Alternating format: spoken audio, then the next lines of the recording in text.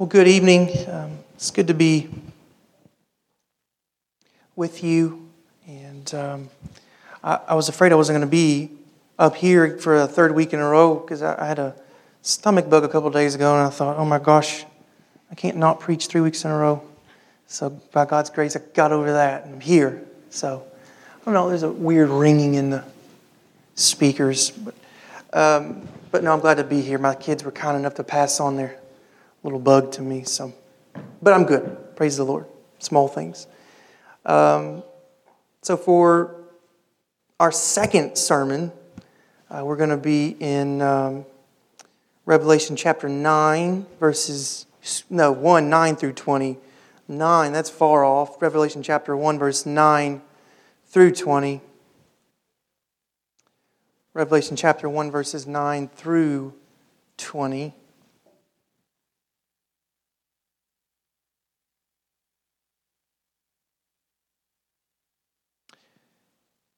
John writes here, I, John, your brother and partner in the tribulation and the kingdom and the patient endurance that are in Jesus, was on the island called Patmos on account of the Word of God and the testimony of Jesus. So, Revelation's a letter in a sense because it's from John, but then Revelation has letters inside letters. And you get these little letters, these 7 letters from Jesus to these 7 churches that John's supposed to kind of transmit, and they're inside of this bigger thing, the apocalypse, this revelation that Jesus gave John. And I think it's a kind of, supernatural. How do you like that? It's supernatural, but it's kind of amazing when you think about that, because when you get a letter from someone, it's special, Letters tell you somebody cares a little bit more than to send a text or send an email. Letters, even before text and email, letters just feel nice because it means someone usually far off was thinking of you or had something they needed to tell you. And when you read a letter from somebody on the other side of the world, it feels like just for a moment they're kind of there with you. Maybe you can even smell them on the page, but just their penmanship, it feels special. So it's interesting that we're getting in the Bible here a letter from Jesus, but not like inspired by an apostle was told to write this or felt led of the Spirit, like we say about the whole Bible. But this is ascended, resurrected Jesus, and he comes back down and he's like, hey, John, I got some things I want to say to some churches. So it's extra special because it's the ascended Jesus speaking very specifically to these churches, and he wants to encourage them. He wants to meet them where they are. He knows what they need to hear to be his churches, and he wants to encourage them for the future. He wants to encourage them for the future. So these are letters from Jesus. And I think that's kind of an amazing thing to say. Jesus has written letters to the churches. And yes, they're to these 7 churches, but they're letters to us. Do you believe that Jesus is aware of what you're going through moment by moment? Do you believe that Jesus is very much so aware of what you're going to go through next week, whether it's some other trial or the book of Revelation actually unfolds? Like, do you think that he knows all that? And do you think he knows how to communicate to you what you need to know to live well for him? I think so. So I want us to see what John has to say about these letters from Jesus. John says in verse 9 that he's their brother and partner. And I think that's an important distinction because it's one thing if you're an acquaintance. It's something else if you're a brother, right? Because it's an intimate term. It means we have something that bonds us deeper than some superficial, connection. And he says, I, John, your partner. And I like companion maybe a little better for a synonym there. I'm your companion. We have a common goal. We have a common mission together. One of the worst things you can do if someone is in dire straits, whatever that great adversity may be, especially, like at a funeral, and someone walks up to you in your dire straits and they say, "Oh, I know how you feel." Nothing stings more because you don't know how they feel. Even if, let's say, you had the same family member pass away in your life that they're experiencing now. Let's say it was a sibling or something. Every relationship's so different and people are so complex. You don't really know how someone feels entirely. So the best thing to do is to say, "I'm sorry and I love you." It's the best thing to do. But John's able to identify with this a little bit more because he is in a common fight. John is on the same playing field. And he proves it. John says, I'm writing, and I am the John who has been exiled to Patmos on account of the Word of God and the testimony of Jesus. So John's not some guy, he's some academic, and he knows a bunch of stuff about this guy Jesus who lived, and he's sending out this letter to help people, but he feels very distant. John's like, "Hey, I'm there in the trenches, proof. I'm exiled on the island of Patmos." And Patmos was 10 miles by 5 miles, and it was rocky terrain. So he's not on a tropical island living, his best life. John is in exile. Patmos was used by the Romans to, make a point of their political opponents, people who have offended them politically or represent some kind of threat to Roman rule. So it's from that place that John writes. John knows firsthand the cost of following Jesus. He knows its hardships, but he knows what it looks like at the same time to be faithful. He knows what it looks like to be faithful. And he knows what it looks like to suffer well for Jesus. And so I think if there's someone who could shake us up when our Christianity gets sleepy, when our Christianity gets comfortable, when following Jesus is just kind of a decorative ornament to life on the whole, I think John qualifies. And so John will say to us then, "I am your brother, I am your partner in these three things." John's saying, in these three things, we are united in the same cause. He's experienced them. Here's the first thing. If we're truly following Christ, if we're of Him, we're in His church, John says, "I'm your brother, I'm your partner in tribulation." He says in verse 9. Tribulation. In Acts chapter 14, Paul, it says, they returned to Lystra and to Iconium and to Antioch, and they strengthened the souls of the disciples, encouraging them to continue in the faith, saying that through many tribulations we must enter the kingdom. So you think about Paul and how much he experienced, how much suffering he experienced. You think about John on the island of Patmos. If you've done a brief survey of Revelation, I think we've all flipped through it, even if it's freaked us out. And it's like, oh, I'm going to Psalms, because it's kind of like we don't know what to make of it. You can see how much suffering, you can see how much persecution, even martyrdom is there for faithful followers of Jesus. You think about just the current landscape of the world. I sent out an email in the newsletter several months ago, and if you remember, and it was that Nigerian wife, she was forced to watch her husband get his arm sawed off for being a Christian.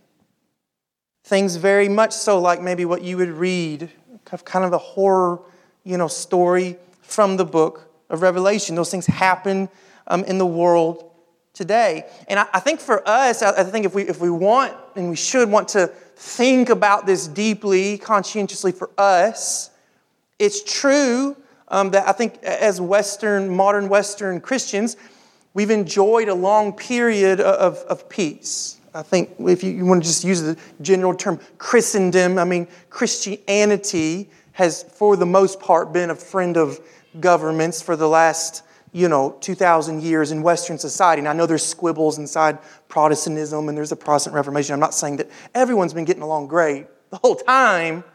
But by and large, in the West, Christianity has been, kind of the accepted religion. And you and I, at the same time, if you just read the news sometimes, you can take note, can't you, that we're kind of on the very tail end of that, aren't we?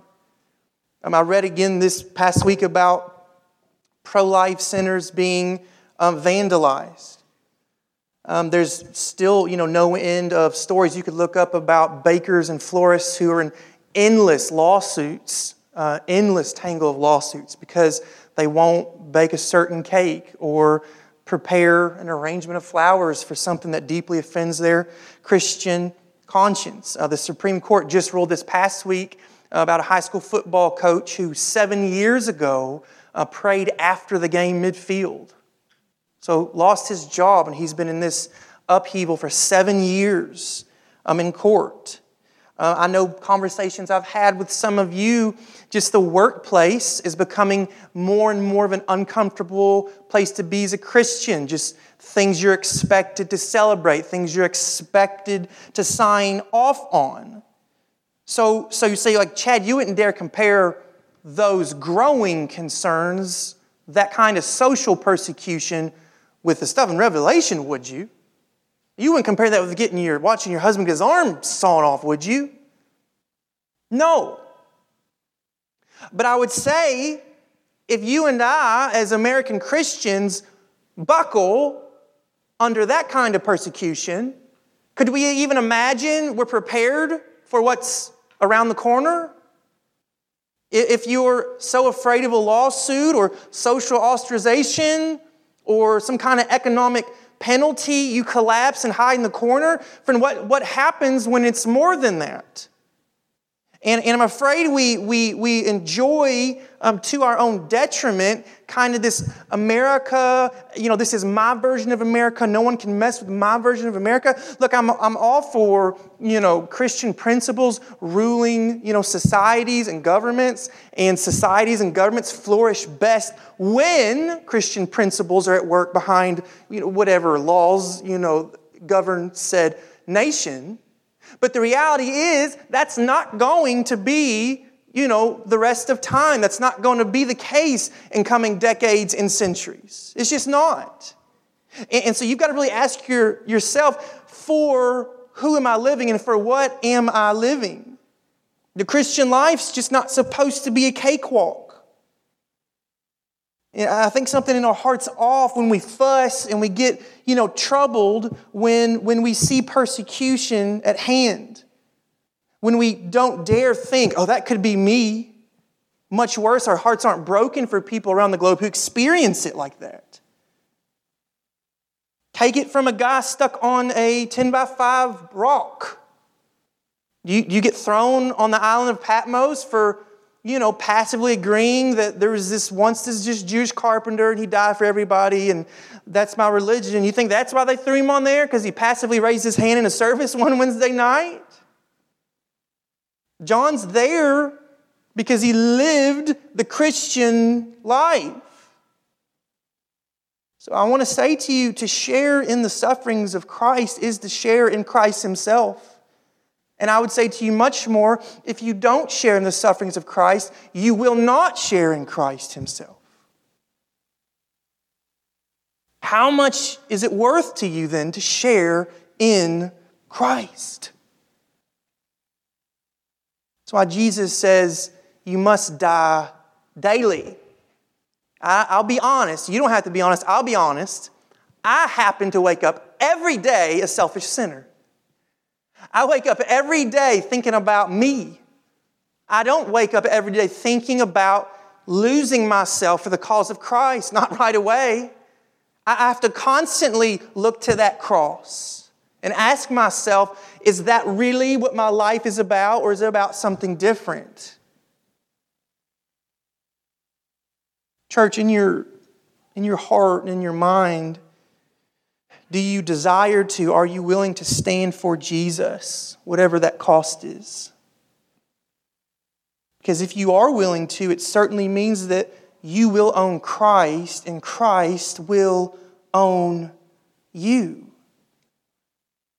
That's why Peter tells us in 1 Peter chapter 4, Beloved, do not be surprised at the fiery trial when it comes upon you to test you, as though something strange were happening to you. But Peter says this thing that seems kind of morbid, doesn't he?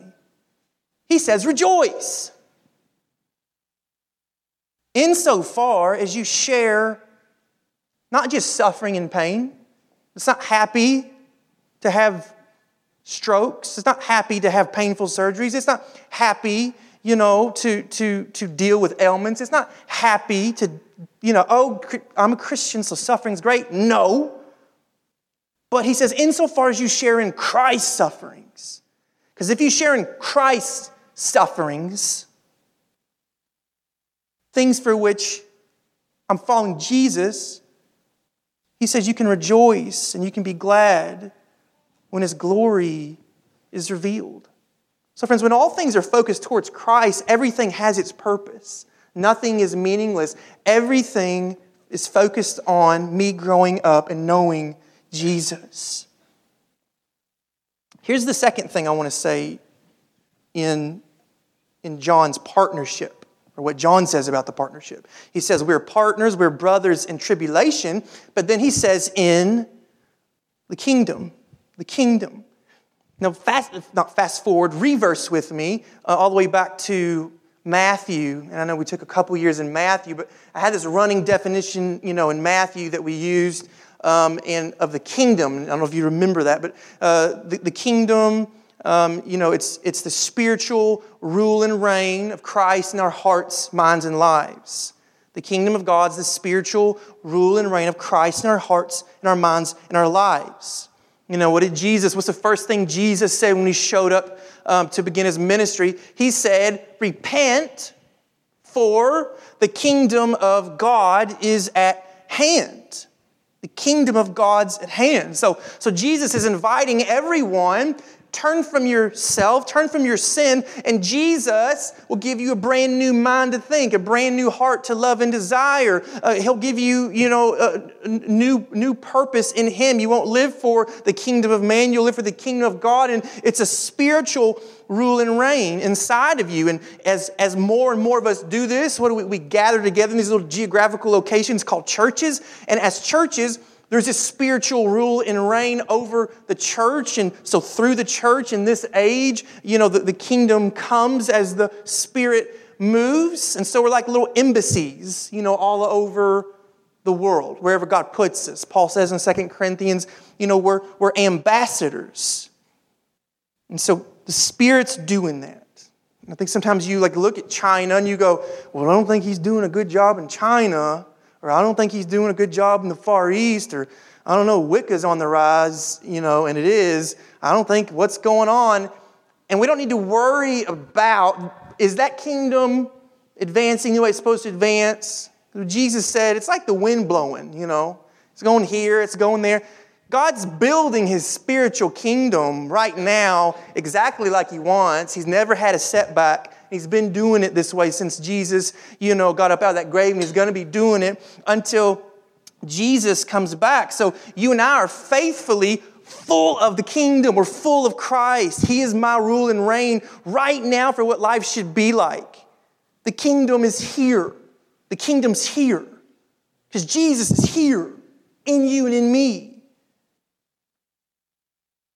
The amazing thing, though, about the book of Revelation, and I think what John's pointing us to, is this.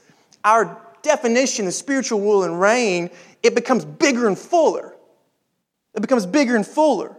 Because when Jesus comes back, what's invisible is going to become quite visible.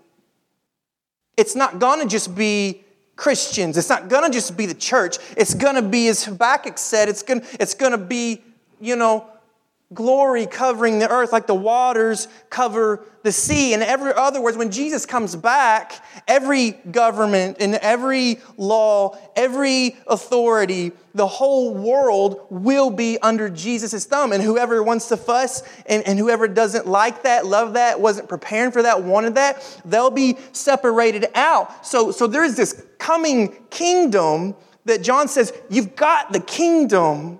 But the wonder of the kingdom is it's going to become external and physical too when Jesus comes back. And when Jesus makes all things new. That's going to happen. It's going to happen. And it's hard to imagine because we live in it. I don't even like reading the news. It's like, I don't even know who to take serious. You don't know. That sounds wild. Am I supposed to believe that? You have this political bent. You have that political bent. And just crazy things happening, and government's buying up radiation pills now, and it's so wild the things going on, and Russia and the bridge is out, and he's going to get mad because the bridge is out, and on the home front, it's we talk about laws and Roe v. Wade and all this stuff, and Planned Parenthood's bought themselves a bus, so they're going on the road now, and they're taking their stuff out, and it's like, oh my gosh, like can it end? And it seems like it's not going to end. That's what it feels like, doesn't it? It feels like it's never going to end, and that kingdom of the enemy is constantly going to be pushing, constantly be pushing us. But I want to really press us here on this. Do you let your mind think that the idea of Jesus coming back and new cycles ending, pain ending, suffering ending, sin ending, lawlessness ending, all disease and hurt ending. Does that seem so grand in your mind, you just kind of compartmentalize it? Or does it feel so far away, it's like, I'm not going to worry about it. That sounds great and grand, but that's far off. But friends, it's not far off. It's not far off. And here's the thing that I want you to see. If you don't live like Jesus is coming back tomorrow, okay, you're not going to really let the kingdom be manifested in you the way that God wants the kingdom to be manifested in you. How often do the scriptures say, be prepared, stay awake, be sober, come quickly, Lord Jesus. In other words, the Bible expects you and I to live with this anticipation that He's coming back in 5 minutes. He's coming back in 5 minutes. He's coming back in 5 minutes. And if I don't live for the kingdom that way, I'm not going to be prepared for it when it comes. Don't let your fears of what's going on around you, and don't let, even I think some just a lack of faith and really believing that's going to happen because you're not going to really see the kingdom of God thrive in you now. Look again at John. Do you think John was saying, well, that's wonderful and great, and I can't wait for Jesus to come back? No, what was John doing? John was living like it had already come. Do you live like a citizen of heaven, though it hasn't come yet? If I really believe that the kingdom is in me, and if I really believe the kingdom is coming, I'm going to live like it right now.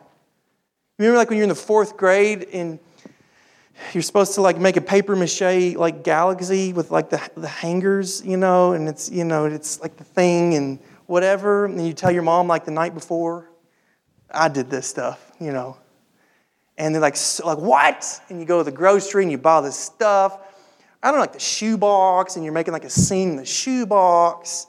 And you're up like 2 o'clock in the morning. This was me. Maybe you're way better. Or you get in college, and you have this huge paper. You knew all semester you were supposed to work on this thing. And what are you up to like 4 o'clock, 5 o'clock in the morning? Maybe you didn't go to sleep, trying to get this paper done, right? All to what? Just turn it in and hopefully get a passing grade. That's not the point of assignments. That's not the point. The point of the assignment is to actually learn and grow and change. That's the point of the assignment. It's not to just get on by and keep moving. And in a small way, friends, I think that Jesus is telling us the kingdom is coming so that we would let the kingdom change us now. Don't wait for heaven to show up. The glory of it, the wonder of it, yeah, that's not something I can touch now.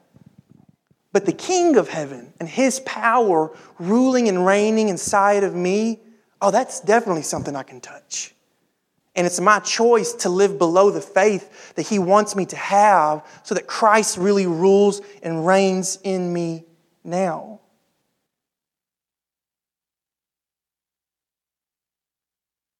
I don't, just thinking about this point, I don't know really what else to do but just get on my knees on a regular basis and say, Jesus, rule and reign in me now. Because I let other things rule and reign me. I let myself rule and reign me. Jesus, I do not of my own accord surrender to that kingdom. I need you to come and realign my heart. And Lord Jesus, just help me surrender to you as King. I want your kingdom to come in my life. I don't want to live for both kingdoms. One foot in one kingdom, the other foot in the other kingdom, right? And we try that and it doesn't work. Jesus, be my Lord, be my Savior, be my God now and be my God forevermore. Bring your kingdom in me, bring your kingdom through me. There's one more thing on this. He says, I'm your brother, I'm your partner in the tribulation, in the kingdom, and third, the patient endurance. Patient endurance. Nothing's so difficult, well, there probably is something more difficult, but you'll understand what I mean, than trying to lose weight. Patty and I were talking about this earlier. When you want to lose weight, it is the hardest thing to do in the world. I work with, I'm the only male on staff at the pregnancy center, and I get those ladies so mad because, I lost about 15 pounds, a couple months ago, and you look great. Oh, how much did you lose? Oh, that's about 15 pounds. Like, how long did that take you? Like, oh, about 8 weeks. And their faces all change, and they're just utter disgust, why can women not lose weight as fast as men? Why is it harder when you get older? Those kinds of things. But why is it that way? It's because weight loss, if you're doing it in a safe manner at least, it's slow. And it's hard. Very much so. It's slow and it's hard. And the tribulations that the church experiences and has experienced, they're hard. And they don't last for like 5 minutes and go away. And living for the kingdom is hard. To resurrender my heart to Jesus every day. And to have a mind set on the things above, not on the things below, like the scripture says. And yet Jesus ascended and He's like, all right, I'll be back. He's like, He didn't come back yet. So if there's anything like 2,000 years deep, like we need, it's patient endurance for this race. It's patient endurance. In fact, in Hebrews, it says, for you have need of endurance, so that when you have done the will of God, you may receive what's promised. So in fact, if I want to see that day when Jesus comes back and the kingdom is actualized and visualized like outwardly on planet Earth, and it's like, that's like Jesus is king of everything.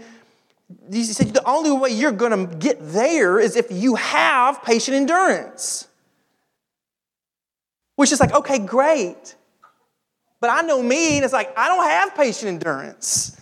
And I stumble quite a bit, and I give up sometimes, and I just, roll over and play dead sometimes. I'm like, wish I didn't. But in the Christian life, sometimes you just feel like, I can't keep going, and I'm tired, and this and that and the other. Here's the amazing thing about verse 9. Look at it again with me. He says, I'm your brother, I'm your partner in the tribulation and the kingdom and the patient endurance that are in Jesus. So, if you and I are brothers and partners with this John, it's not like some club somewhere. It's not some family. It's God's family. It's in the body of Christ. So much so that if you and I are in Jesus, everything that Christ requires of me, He also provides. So if He's calling me on this impossible task of faithfulness and tribulation to live in the kingdom, and it feels impossible, and it is impossible, believe He's going to provide you and I the patient endurance that we need. And can't we take Him for His word? Because didn't Jesus patiently endure in His life? Didn't Jesus overcome every tribulation and trial? And didn't Jesus Himself bring the kingdom? So if Jesus says to me, hey, it's going to be really hard, and I'm going to be Lord of your life, I must be Lord of your life. You don't have a choice. I am going to be Lord of your life while you're outside, the bounds of the kingdom, in the kingdom of the enemy. I'm going to be Lord of your heart and life, in your mind, when it's really hard and you want to give up and everything's pulling at your soul. It's like, that's impossible. But Jesus, just as much, He gives you and I the patient endurance we need to thrive. Not even to, I can crawl on my knees. Maybe Jesus will give me just enough to crawl on my knees and just stick my finger past the finish line. I barely made it. But no, what does the Scripture tells us to do? They tell us to what? Run the race. It can say that because Jesus gives us that kind of patient endurance. He supplies it because He's already done it for us in His victory, in His death, in His resurrection. Jesus is the one to whom I travel to see, but He's also the friend that walks with me along the way. How about that? Jesus is the one to whom I travel to see, yet He's hand in hand, side by side with me every moment, all along the way. It made me think about that old song you sing in church, "What a friend we have in Jesus." Because that song, it says, "Oh, what a peace we often forfeit. What a needless pain we bear. All because we do not carry everything to God in prayer." And Jesus is here, and He says, fall on me, depend on me, trust in me. If you need strength, Jesus make you strong. You need wisdom, Christ to make you wise. You need to resist sin, Jesus has the power to do it. Friends, whatever you need, Christ in Himself has ample supply for you. Don't starve yourself of it. Turn to Christ when you're driving down the road. Turn to Christ when you're sitting at the desk. Turn to Christ in every situation and cry out. He will be your supply. Jesus is ruling and reigning over us because He's our King and we're in His kingdom. But are you surrendering to His Spirit so that He can be your guide and help along the way? He is with us moment by moment. That's why letters from Jesus sounds like such a good thing. Because He's not some guy who's heard about my plight. He's not some distant friend who's just checking in. He's Jesus who's deeply aware of my need to remain faithful in tribulation and faithful in His kingdom. And He gives me the patient endurance. He knows what I need. And I think that would be good. I could put a period there. Great sermon. But John doesn't do it, so I can't do it. Okay? I think it just gets better. It just gets better. Because we go from hearing from the writer to John turns around and he gets to see the author. Verse 10, I was in the Spirit on the Lord's day, and I heard behind me a loud voice like a trumpet saying, write what you see in a book and send it to the 7 churches, to Ephesus and to Smyrna and to Pergamum and to Thyatira and to Sardis and to Philadelphia and to Laodicea. Then I turned to see the voice that was speaking to me, and on turning, I saw 7 golden lampstands, and in the midst of the lampstands, one like a son of man, clothed with a long robe and with a golden sash around his chest.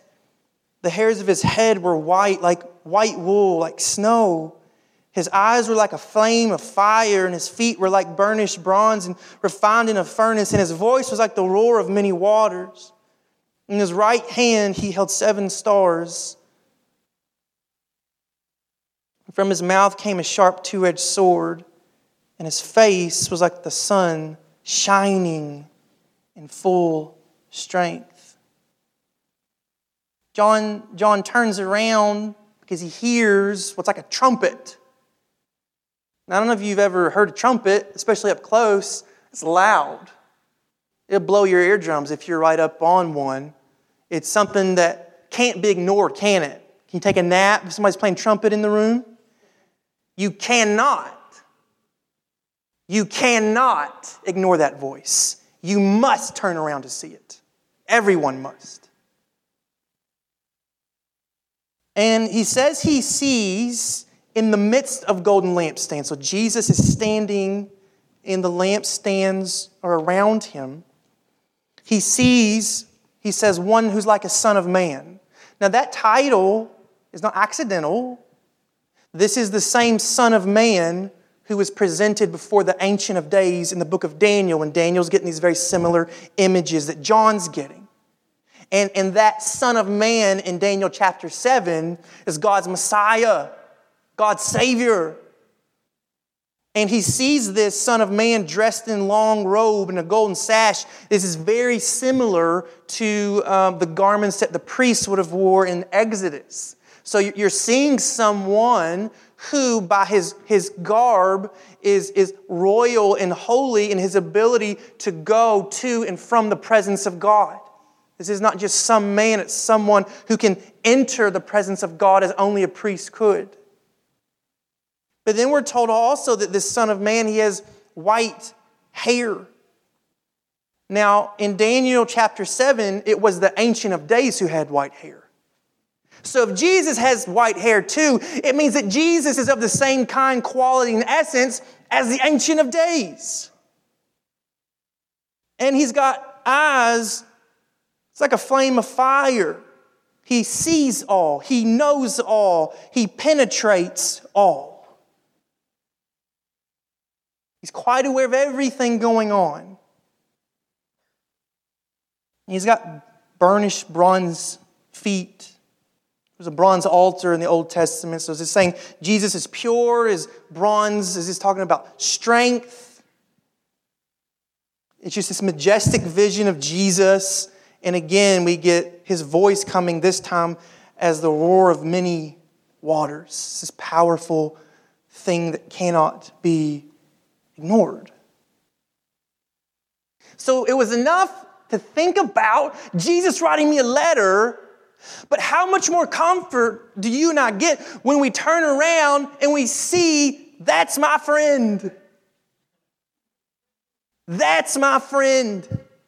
He sees all. He's equal with God. He can go into the presence of God. There's no one and nothing like this Jesus. But there's more. There's more.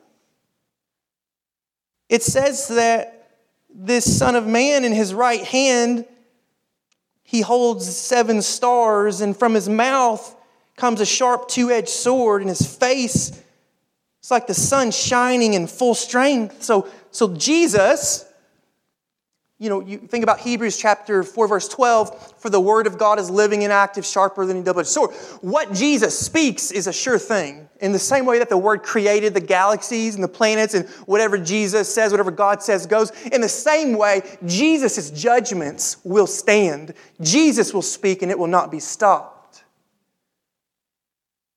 And Jesus' face, John says, it's just glory. It's just glory and it's greatness. And in verse 17 it says, "Now I fell at his feet as though dead."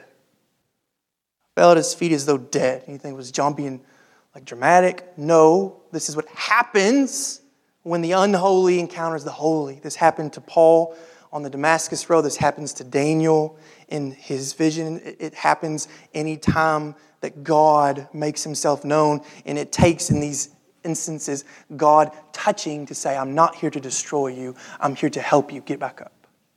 And that's what this friend does. And what does Jesus say to John? He says, fear not. I'm the first. I'm the last. That only belongs to God in the Old Testament. And I'm the living one. I died. Behold, I'm alive forevermore, and I have the keys of death and Hades. Jesus says, John, it's me. It's the resurrected Christ, and I've defeated sin, and I've defeated death, and death can't hold you. Hell can't hold you because it couldn't hold me. If you're in me, I've got the keys, and you're free. Fear not. This is our friend speaking to us and showing us just how powerful and wonderful and in control He is. And it's that Jesus doing what? Standing in the midst of the lampstands. Now, why is that significant? Why is that significant that Jesus is standing in the midst of the lampstands?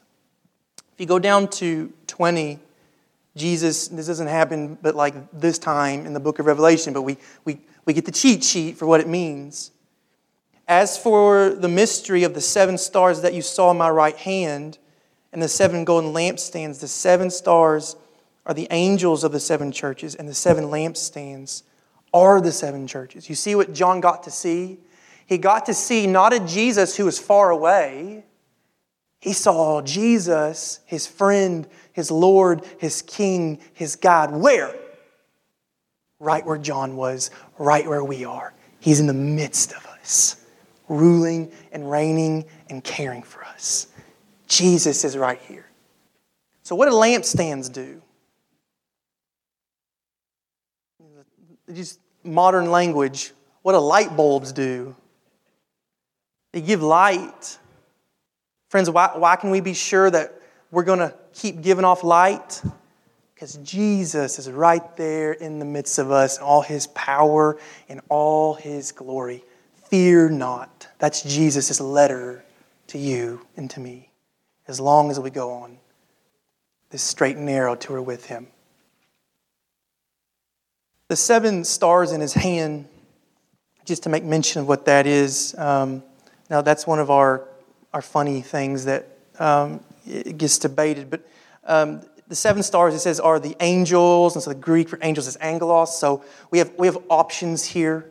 One being heavenly beings, another being human leaders, or a fourth, and this is the most popular, is it's the personification of prevailing spirits or characters of the church. So it would be like a symbolic way of saying Jesus has in His hand every church, and like kind of the culture, the prevailing spirit of that church is in Jesus' hand. I don't like that. And here's why. Angel means angel means angel means angel. The Bible's already confusing. Let's stop giving more symbols to symbols. That's entirely confusing. So I believe, and I don't have a bajillion verses. There are a few verses that talk about, the idea of guardian angels. But this seems to me to be a heavenly representation of these different angels who are, for more or less, they're accountable for, they're overseeing these different churches. If it means, well, it's just a way of talking about the 7 churches, or if it does mean there are these angels who are kind of messengers between these churches and Jesus, and they're kind of overseeing spiritual warfare around these churches, whichever it means, take note that earlier it said those 7 stars are in Jesus' hand. They're in His hand. So friend, we can be sure that from the heavenly places, Jesus is watching over us, and we are in His hand. We're in His hand. Fear not. Jesus wrote you a letter, and He said, I'm really awesome, and I'm right here with you, and I'll be with you to the end. Let's take encouragement from that to keep faithful to Him through everything, and with joy. Amen. For we shall see the kingdom with our eyes, if we see it with the eye of faith now. Amen.